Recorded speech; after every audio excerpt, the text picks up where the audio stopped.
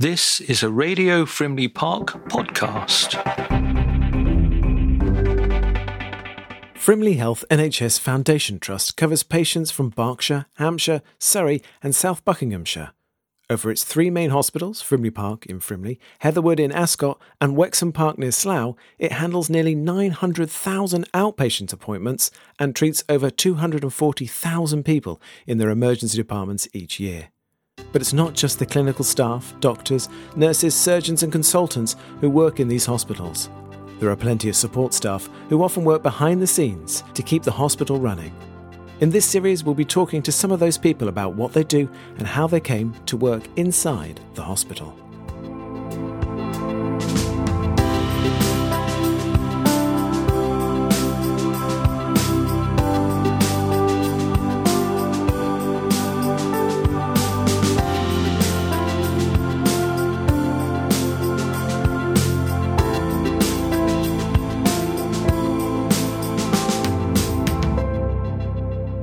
In this episode, we look at the people behind the equipment and the buildings themselves.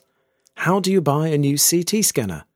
Who manages new projects when buildings and rooms need refurbishment? To answer the first question, we're heading off-site to an office space in Frimley. As Steve explains, not all staff are based in hospitals. Hi, I'm Steve. I'm a category manager and I look after theatres, orthopaedics and anaesthetics. Talk about where we're based, so obviously based off-site, and I suppose one of the reasons just to look at is Frimley Park as a site is a fixed building, isn't it? The population and the demographic around that has grown considerably, so clinical space within that is at a premium. So where I suppose we can locate teams who might not necessarily need that sort of direct clinical engagement day in, day out, off-site, it totally makes sense to do that. So we're located here now, so yeah.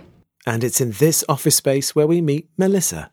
Hi, I'm Melissa Borston and I work in the procurement department. I am a capital equipment buyer and we are based at Frimley Park, but we cover all of Frimley Health Foundation Trust. So my role can be described as all of the capital equipment. So if you would think about it in the sense of if you buy a car, it's an asset in the trust that we purchase. So all of our main equipment, all of the X-rays, the ultrasounds, the CT scanners, all of those sorts of things that we buy for the trust, but also the chairs that the staff sits on, the chairs that the patient sits on, the beds, everything that is in the hospital is bought through the procurement team.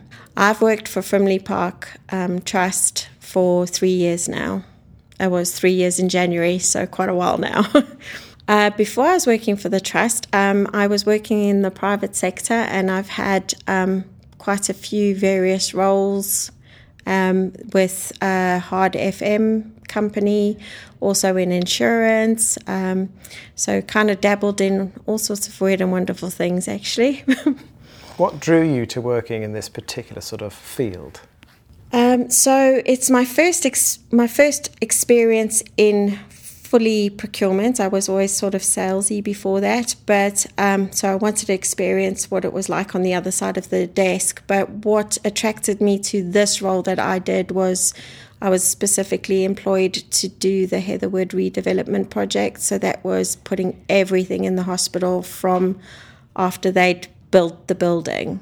So yeah, that's been a wonderful experience. Bit of a trying experience because it was a huge learning curve. I'd been in pharmaceuticals before, but I'd never been in the medical arena before. So it was a lot of learning and hard and fast learning. So yeah, on the job learning. So yeah, quite exciting, but also a bit daunting. But you know, everybody's really helpful. So you did get what you needed and when you needed it.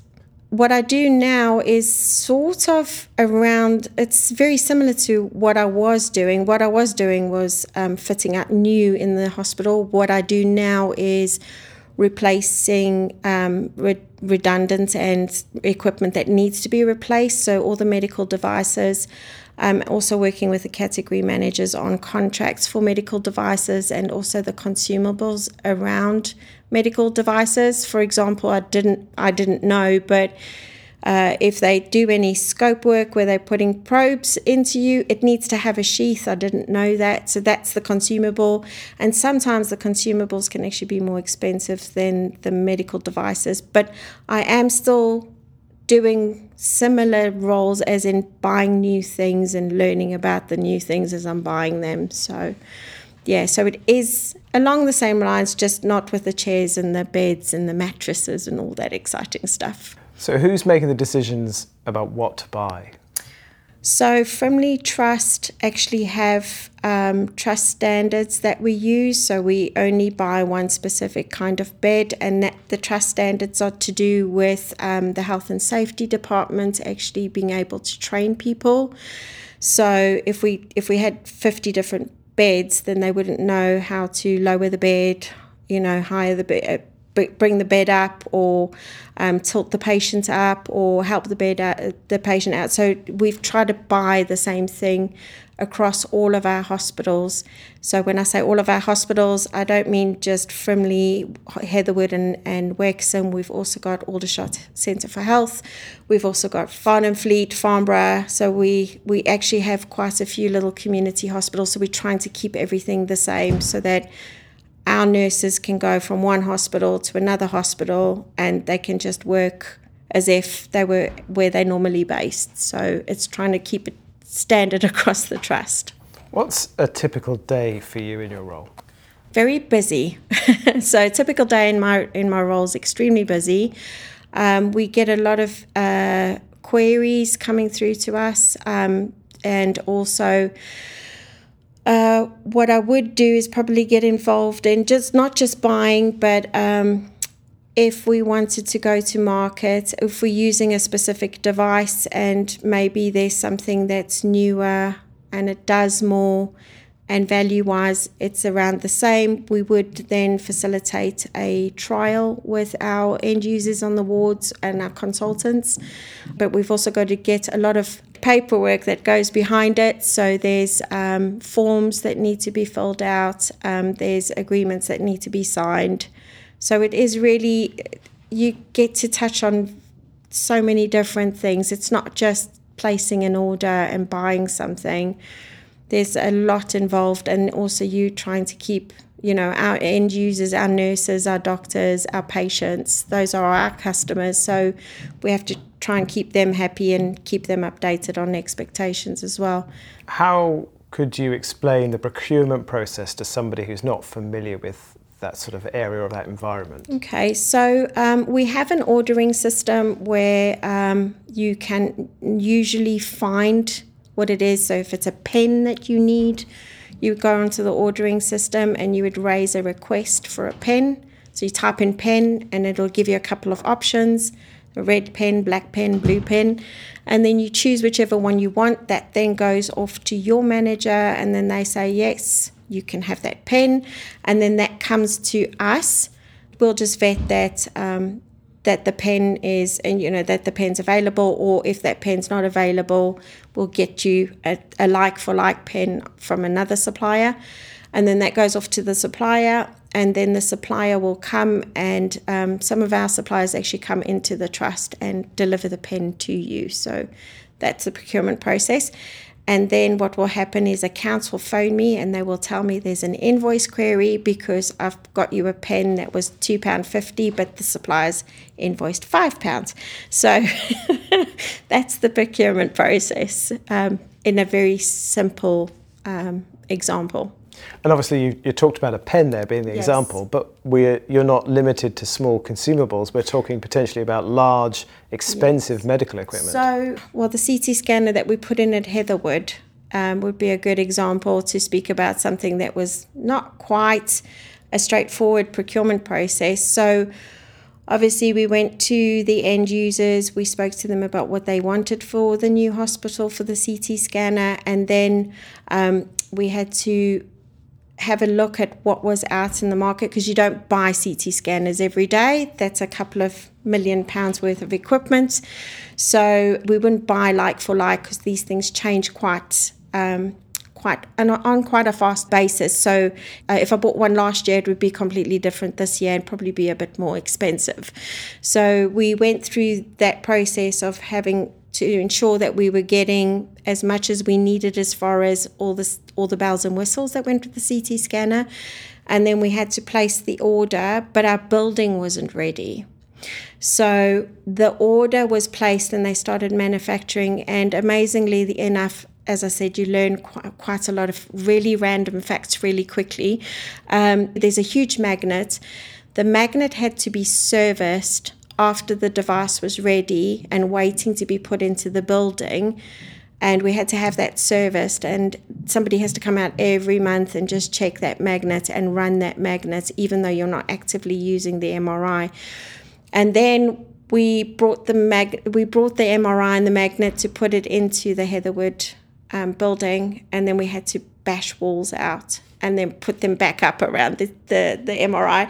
So it was really interesting. And it's what I love about our trust is how quickly we react to situations. So we are quite dynamic, considering we are public sector and we have to comply with forms and things, but we do manage to move how we need to move and get things done really quickly and well, because you wouldn't have known that wall was bashed in if you go and look at the hospital today. So part of the procurement process that I've tried to work on improving is actually our suppliers coming in and commissioning for us, as opposed to project managers and staff members running around and putting the things in each room. So that was a lot of the work was done with the supplier commissioning with us, so we didn't actually physically have to push the MRI machine around, which was a good thing.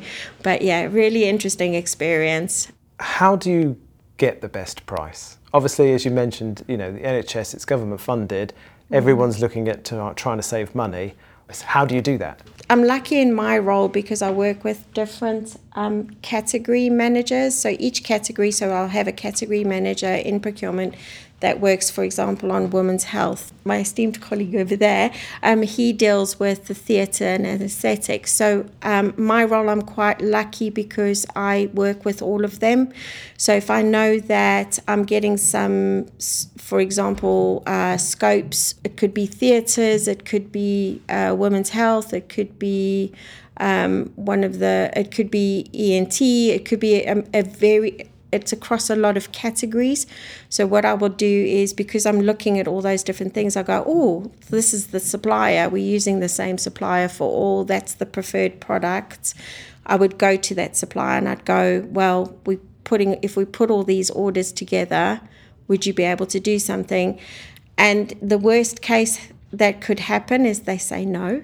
But generally, that's the best way to do it, is consolidating all of the different orders together and to ask, because the worst they say is no. What's your favourite thing about what you do? My favourite thing about what I do is it's actually seeing it in situ. So when I walk past say for example, I walk past a patient's bed or patient's room rather, it's knowing that we got that chair and we got that. And also a lot of the equipment, when you see the physios actually working with patients, that those bits of equipment that the patients are using, we've actually helped them to, have a better recovery and have a better life. So what challenges do you find within your role? I think the biggest challenge that we have in procurement is that we find that sometimes our consultants and our wards, they're quite proactive in what they need and when they need it, but they forget that we're there to help them. So sometimes we're overlooked, and then we have to unpick things at the end of the day that could have been done smarter, faster, and more smoothly, because when we're not engaged, the end users, I do find that on average the end users, as in my consultants, my doctors, my nurses, are more frustrated if we haven't been engaged in the first instance, because we can handhold them through the process and then also help them with what the deadlines and the ETAs will be and what the next steps are, so that they're fully informed, and that just makes them feel more at ease, except when you're expecting something tomorrow and you don't realise that there's forms to be signed and all of those sorts of things, it impacts your frustration because you're expecting the thing tomorrow and it's only going to come in a couple of months. One final question. You've bought this piece of equipment, it's installed. How do you then hand that over to the estates department such that they be responsible for maintaining it and warranties? When we bring in a piece of equipment, we do work with other departments. So obviously we work with our end users, as in our consultants and who's on the ward and what it is that they need. But we also go back to our medical electronics departments. The medical electronics department deal with all of the medical equipment that's mobile. So they kind of help us choosing it, and they also help us maintaining it, and they also alert us when things need to be replaced. So we do work quite closely with medical electronics. And then with the estatey, so medical electronics is for the mobile things that we have. So your vital signs monitors, where they take your blood pressure and they monitor your heartbeat and you'll take your temperature. And then things like theatre lights, for example, those are plumbed into the building. Those then are maintained by our estates department.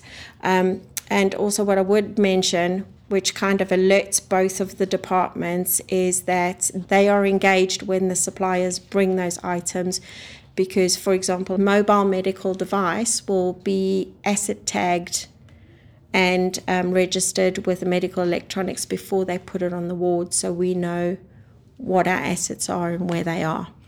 And estates don't asset tag, but they will be involved with making sure that the installation into the building, so the fixtures are as they should be. Thanks to Melissa and the team, the hospital is able to update equipment and purchase consumables, which, as you heard, is an ongoing task. But what happens when you need to refit a whole room or even build a new hospital? That's where the capital projects team come in. I head off to Frimley Park Hospital to meet Rosie in an old temporary office space to ask her about what they do. My name is Rosie Cheeseman. I'm a project manager in the Capital Projects Department at Frimley Park Hospital. So I've been a project manager for just over 2 years, but I've been in the department for about 5 years. I worked previously on the Heatherwood Hospital build as a commissioning manager, and then worked at various smaller projects at Heatherwood Hospital, leading up to that as a project support officer and administrator. So I would describe my role as we basically manage construction and refurbishment projects within our main hospital site at Frimley, but also throughout our community smaller hospitals in the area. We are that sort of central point of contact for our design teams, so the architects, quantity surveyors, mechanical and electrical engineers, but also to our end users, who would normally be the staff that work in that particular department. So the nurses or the doctors, or it could be someone like a porter or someone from housekeeping that would use that space.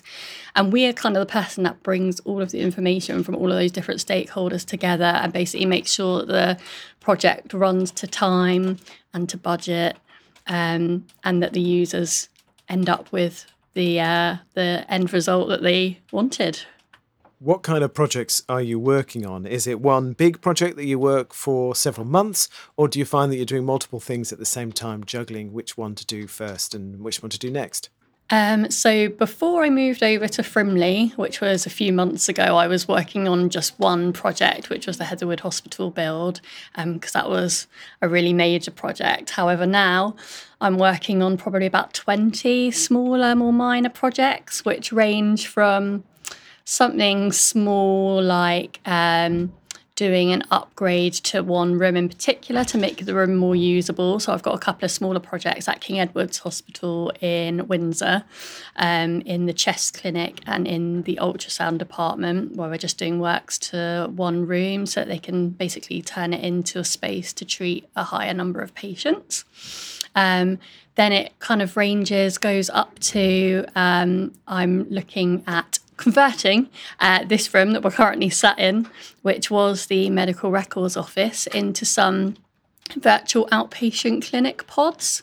So we're basically going to divide up the space to allow clinicians to come in and complete virtual clinics in a pod, basically. But we're also looking at slightly larger projects as well. So hopefully at some point in the future, we'll be refurbishing wards G4 and G5. That's a bit of a more of a major project. And also we own a property on the site, which used to be privately owned. And we're looking at turning that into a house for multiple occupation for some of our international nurses to live in. So it really ranges. We're working on a lot all at the same time. What's it like working on one big project versus working on smaller projects? Is there a difference? So working on a major project like Heatherwood is quite different because it's really big and you've got a whole team of you working on it together. So you can, even though it's a huge project, you do get to share the load a bit more between a group of you. Whereas on these smaller projects, even though they are smaller in value and size, you are the only person from our team really working on that project. So everything falls to you, and it's not any less work than working on a major project at all. And because you're trying to balance it with so many other small projects, it's probably about the same amount of work, to be honest. What's a typical day for you? Are you on site a lot? Are you in the office? How does it pan out? Typical day, no day is the same, but most of the time it's kind of a combination of sitting at a desk doing emails or Teams calls, but also a lot of our time is spent going around the site, so meeting with the design team on site to look at the locations of where you're proposing to do a project, or taking contractors around that are possibly going to tender for the work. You could end up doing lots of steps. So the best memorable moment that I can think of is probably the first day that we opened the new Heatherwood Hospital. It really sticks in my head because we'd basically lived in the building for the last 6 months, kitting it all out with the equipment and furniture, getting it ready for the first patients. And that first day actually seeing patients in the hospital was really quite strange, actually, but also it was a really good moment to think like we'd finally done it, and that we were finally open to the public.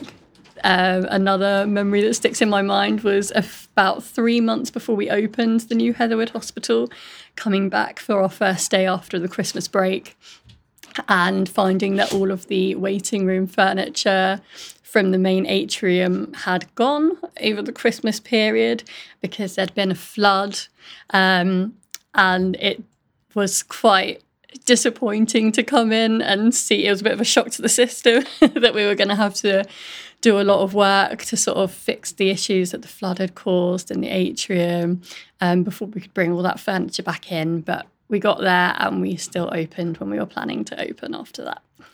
You describe setbacks there that may happen with projects. Things don't always go to plan. Do you think that's a real characteristic that you need to be able to overcome obstacles as part of the role? Yes, definitely. I think you need the ability to work through challenging problems, because no project is simple. Every single one will have something that goes wrong, or it might not even go ahead in the end. You may have worked on a project through the design stage, but then once it gets to sign off, it might not get any further than that. I think you just have to be able to work through those kind of things and carry on, because there will be lots of projects that will get to the end and the end result will be successful. So how are projects picked? And I guess, importantly, how are they paid for? So projects are normally picked. So you get the departments, if they have a particular need within their department, they will basically come to Capital. They'll fill out a capital request form, which basically gets considered by our capital planning committee. They then make a decision on which projects to proceed with. And that is chaired by our Director of Finance, Nigel Foster. And it also has members of the team from Capital sit on that board, members from Finance. And they basically prioritise the various project requests that come through and make a decision on which ones go forward. So the funding for Heatherwood, because we built a new hospital to the rear of the existing site, it meant that we could sell the site that the old hospital was on. So that got sold to Taylor Wimpey for building a housing development, and that basically part funded the build of the hospital, which was really useful.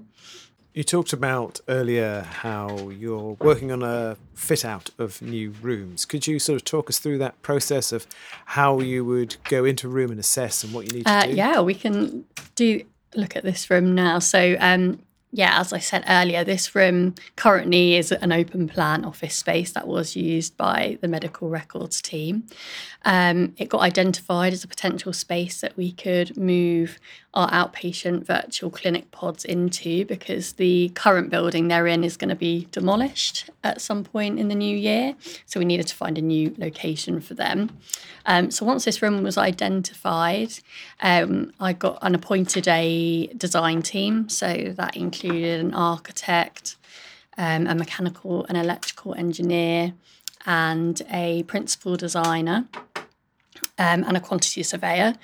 We then basically, they all come to the space. We send them all the drawings that we've already got on file, and it basically starts with a bit of a feasibility study. So working with outpatients, who are the users in this current project, to understand what exactly it is that they need from this space. And the architects will draw up their initial layout ideas that you could achieve in the space we've got. And then we meet with outpatients in this case, who are the users, to basically establish if that layout, or we present option of layouts to them, and they'll basically let us know what would work best for the service.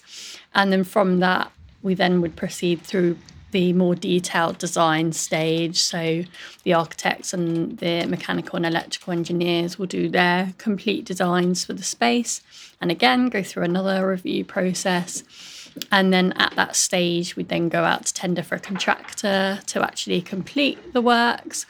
And once all that's got signed off, then you're good to go to actually start the refurb works. Your job encompasses a number of different things. If you were trying to explain it to somebody who didn't know what you did, do you think there are any misconceptions, misunderstandings about what they think somebody from Capital Projects does over what you actually do? I mean, I'm sure a lot of people aren't probably even aware that our department exists, especially people outside of the trust. Like, I didn't know there were teams like this that existed until I was part of it. But I think something that's possibly misunderstood within the trust is, I think we're kind of just seen as estates, which is a completely separate department to us. So estates more deal with the day-to-day upkeep and running of the estate, basically, whereas we more deal with if you need to refurbish or build something new. That's more what our area covers. But we do work really closely with the estates team, and they support us a lot too. So would you mind telling us how you wound up where you are today? What drew you to this career, this job? What's your background?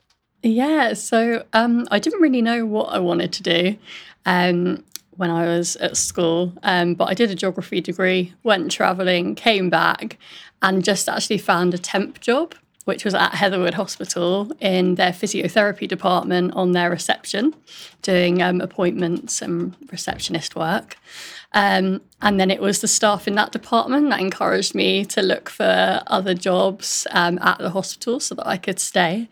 And that was when I found the admin role in the Capital Projects department.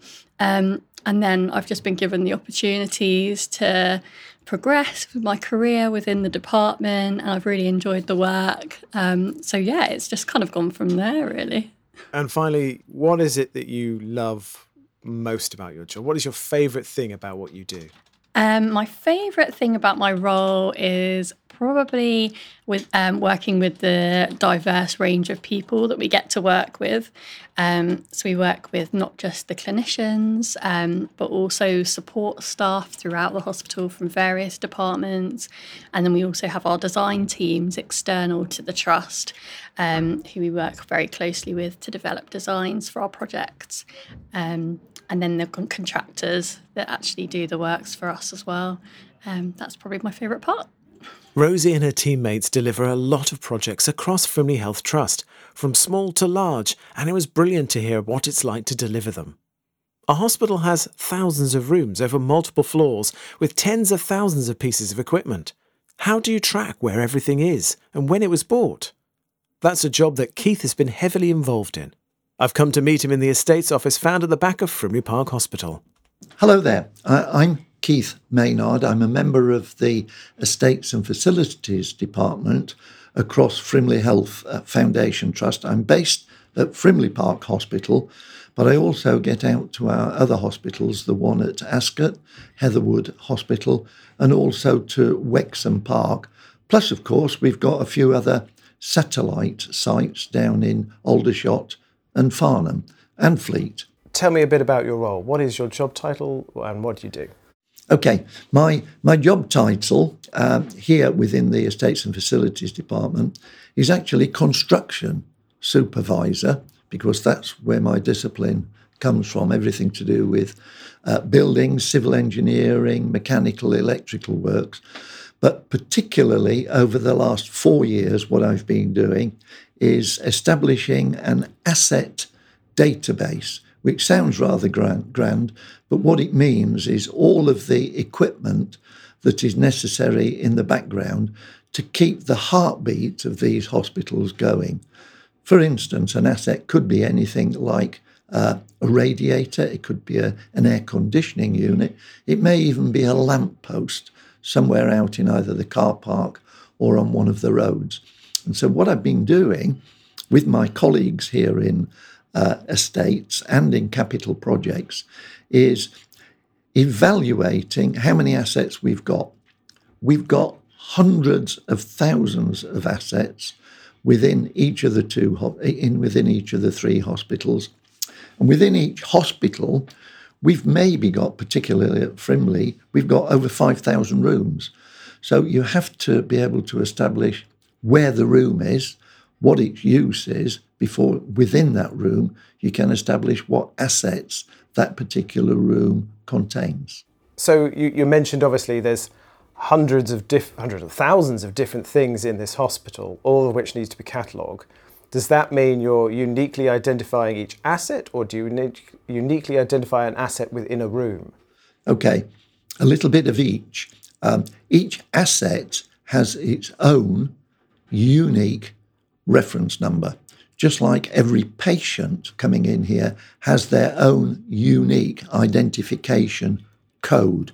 So not only a patient's name, date of birth and an address, but similarly for the assets, the pieces of equipment, they have a unique reference number that accommodates all of that information and data relevant to the asset.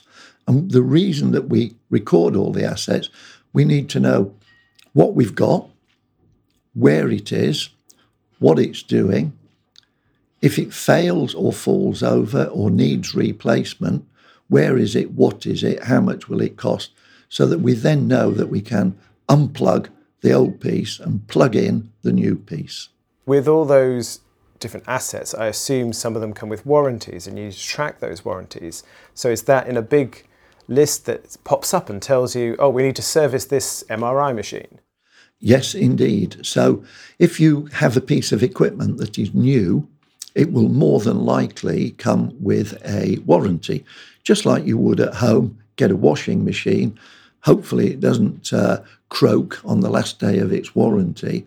But if we've got a piece of equipment with its warranty, typically 12 months, some pieces have 2 years, 3 years, 5 years, 7 years, and we're even getting to a stage where some equipment has a lifetime warranty. However, if that piece of equipment fails, Might be in the night, might be on a weekend, might be during the day. It needs attention. And the people who give it the attention are the people within the Frimley Health estates team. They would look at that equipment and decide what needs to be done.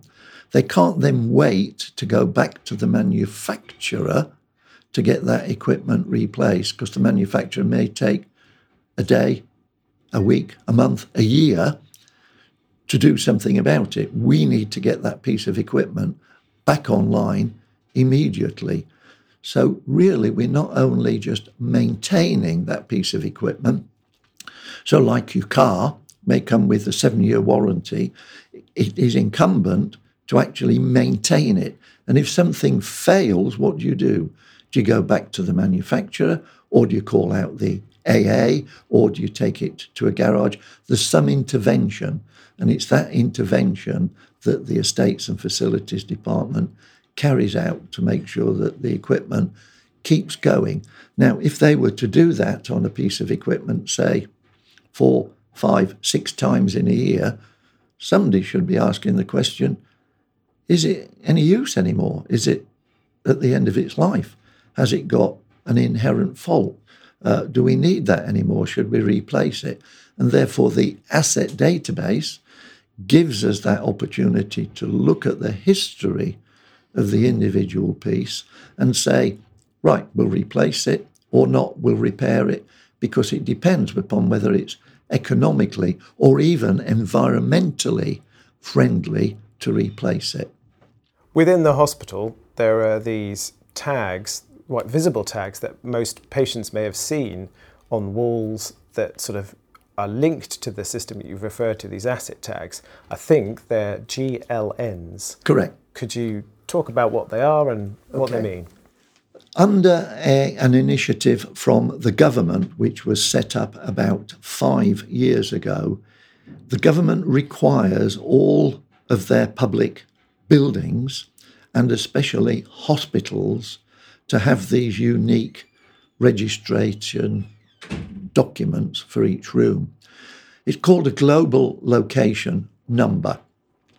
Each room or space, so it could be a room, it could be a nurse's desk within a corridor, it could be a corridor itself, it could be a plant room, it could be a space where equipment is located externally, then that needs its unique reference number.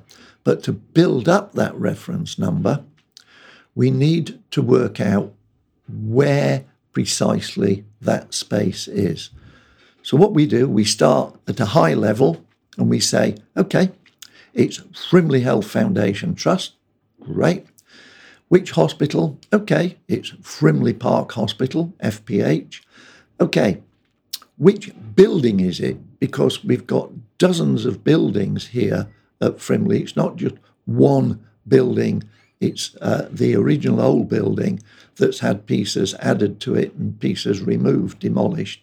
So we work out which building it is, building number 1, 2, 3, 4, 5 onwards. Once we've decided which building it is, we then say, well, which floor level is it? Is it ground, first, second, third? Is it the roof? At Frimley, it's a little bit difficult. We give them unique reference numbers. At Wexham, for instance, it's a lot simpler. We just say ground, first, second, roof. But at Frimley, because of these reference numbers for the floors, we have to include that. What we then do via the drawings, the layout plans, and I'm sure people have seen the fire plans throughout the hospital which show the escape routes. Each room has its own unique door number, and there's a little white label on each door giving that door number.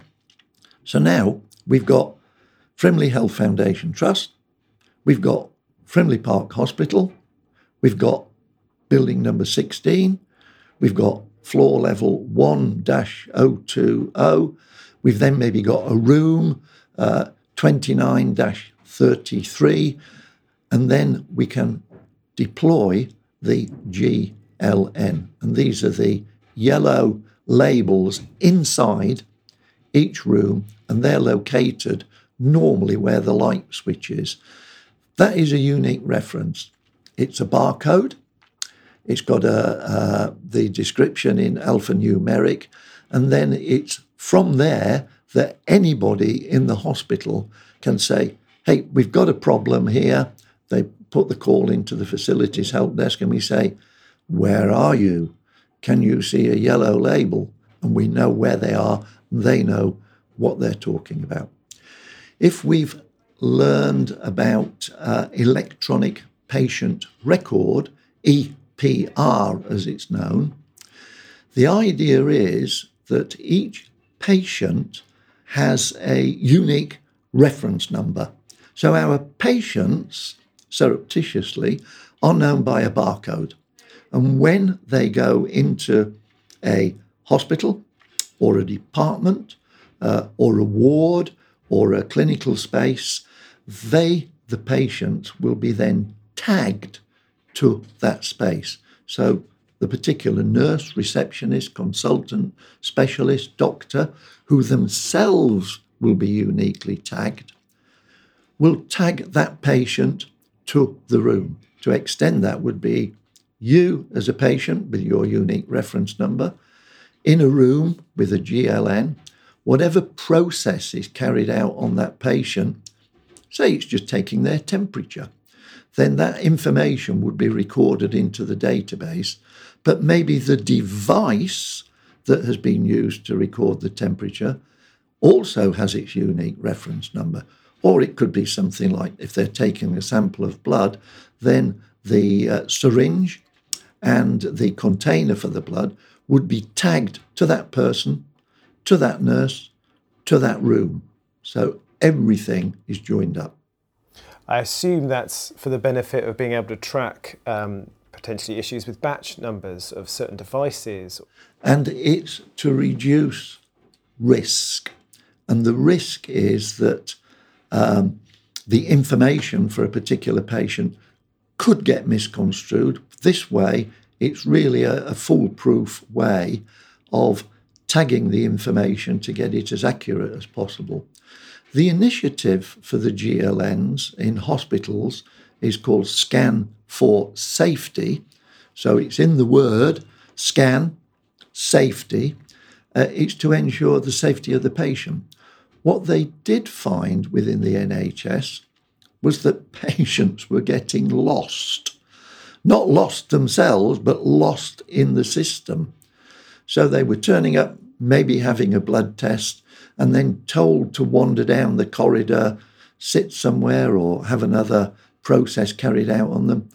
And they got lost. And nobody knew where they were. And the system didn't know where they were. So it was a little bit disconcerting, wasn't safe. There was a risk associated with that. And so by doing this electronic patient record, together with the GLNs and the tagging of all assets, it not only makes it safer, but it makes it quicker. Should we take a look at some of the areas that you range around the hospital placing these tags and maybe... Yes, let's do that. Let's go into a plant room, which just to remind us that we're here at Frimley. So we'll then be going into a particular building. We'll then be going to a particular floor level. We'll then be going into a particular plant room, which has its own room number. We'll be going into that plant room, which has its GLN, global location number. And then we'll look at the equipment within that space, where we get down to the next level of detail, which are the asset tagging labels. Okay, so we've come out of the illustrious estates department with the restaurant overhead, and we're now walking past what is called a CHP, Combined Heat and Power Plant.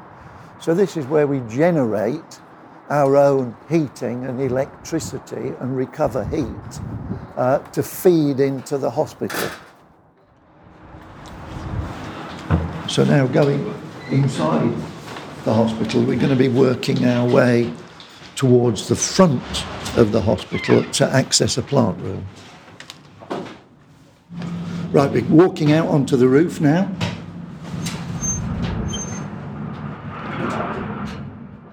Welcome to another bit of my world. So you can see all of this equipment which has been tagged and is now included in our asset database. And even over the last 3 years, as we have tagged everything, it's been ripped out and replaced bit by bit in different areas, either replaced or added to. So the use of the database is really good because we can track everything. And we've almost created a 3D virtual model of the hospital. Of course, today when you build a new hospital, you start from a 3D model and build the hospital to the model. Right, so we're about to go inside what is called A4 Boiler House. That's the old name that was given to it when the hospital was built in the mid-70s. We're actually still Frimley Park Hospital. We're up on the roof and we're going to go into room number 11901. Mind your step. Do you know what we're stood in front of here? Is this still working? It is indeed still working. Yes, it's a very good question because I can see you smiling about this, Ben.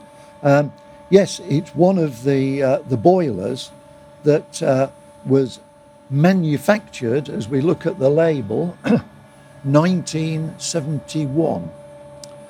So it was manufactured at that time to become a component here took 3 or 4 years for the hospital to be built.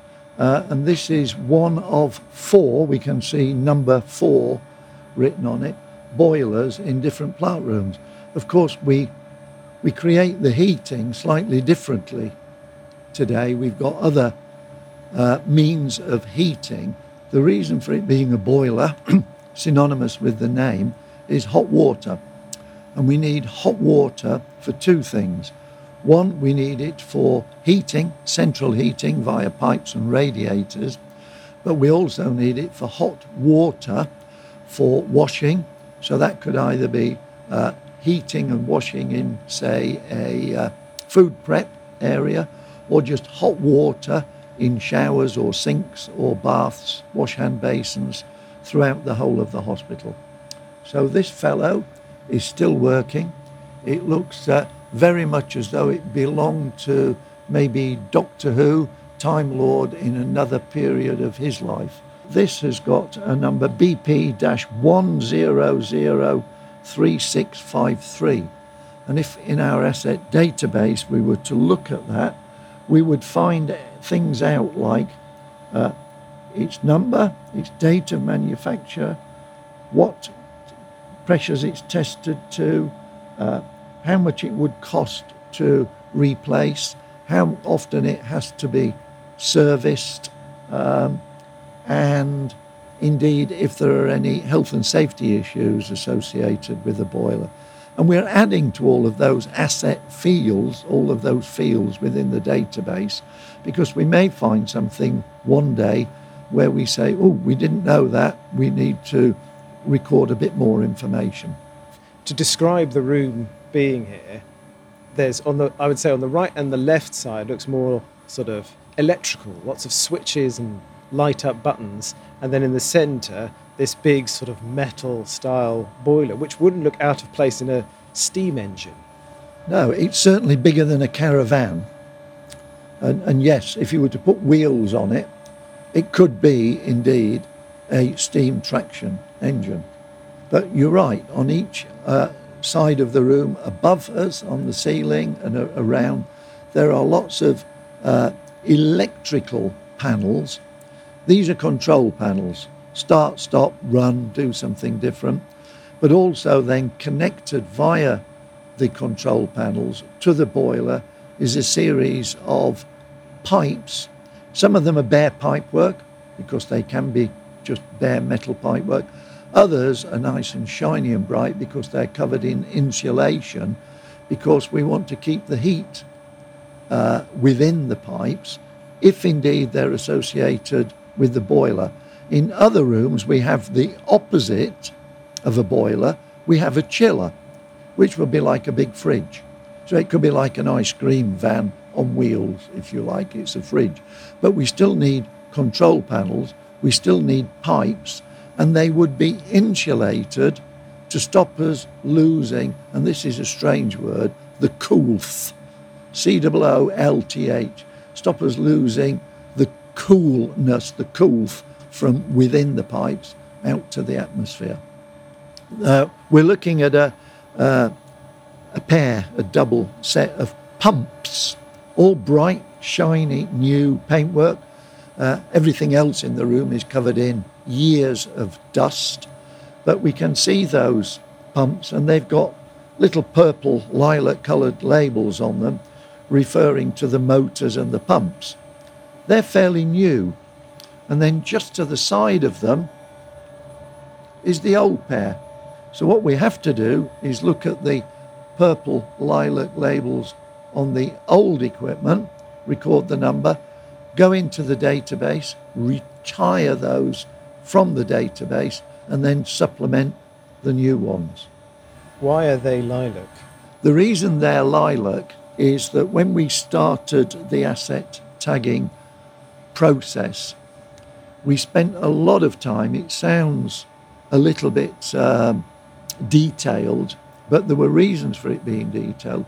We needed the labels to be big enough to read visibly.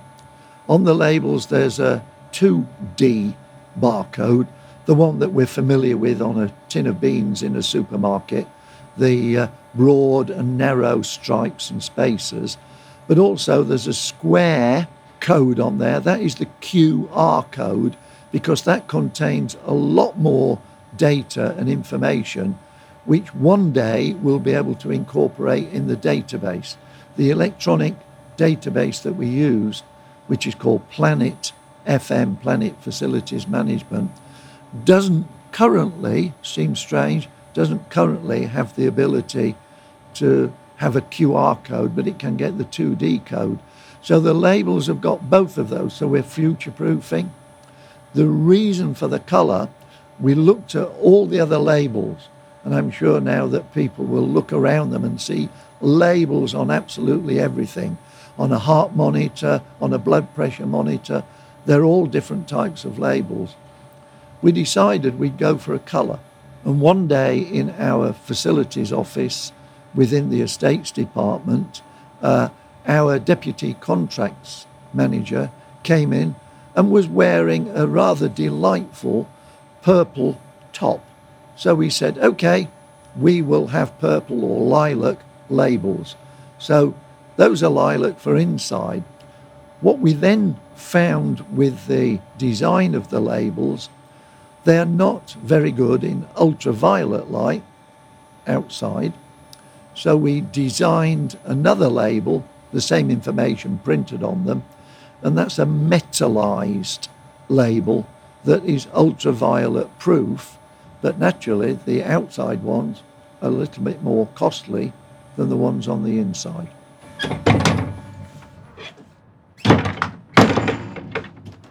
I think as we come into land today, I'll just tell you something else that we've been looking at, which comes out of the asset management.